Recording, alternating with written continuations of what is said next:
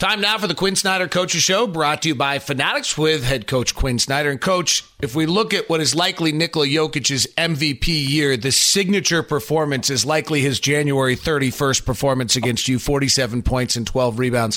When you went back to look at that, or you remember that, what stands out to you about that performance? Part of it, first of all, it's the tip your hat, but there was a lot of tipping of hats going on. When you look at it in preparation for the next time you play him, it's hard to differentiate how much of that game he could really repeat. And then, the more you watch him play, you see him doing it, over and over again, maybe not quite to that degree, but some really big games that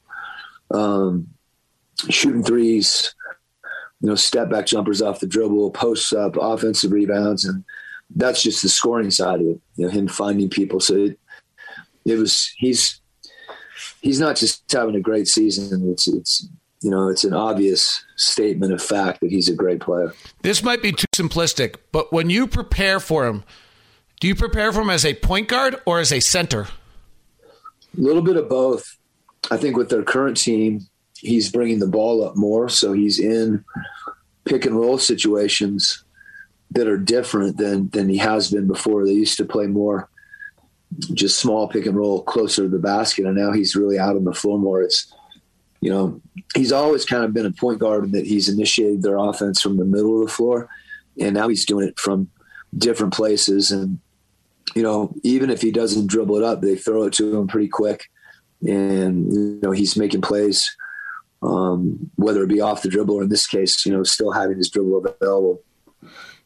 Without Jamal Murray and Monte Morris, similar actually to you, without Mike Conley and Donovan Mitchell, both of you guys are incredibly long with what you're playing on the floor. Where does that length on both sides impact things defensively? Well, I think, for us, particularly the way that they play pick and roll, they can be very aggressive, although they're a little different with McGee than with Jokic, but they cover up so much.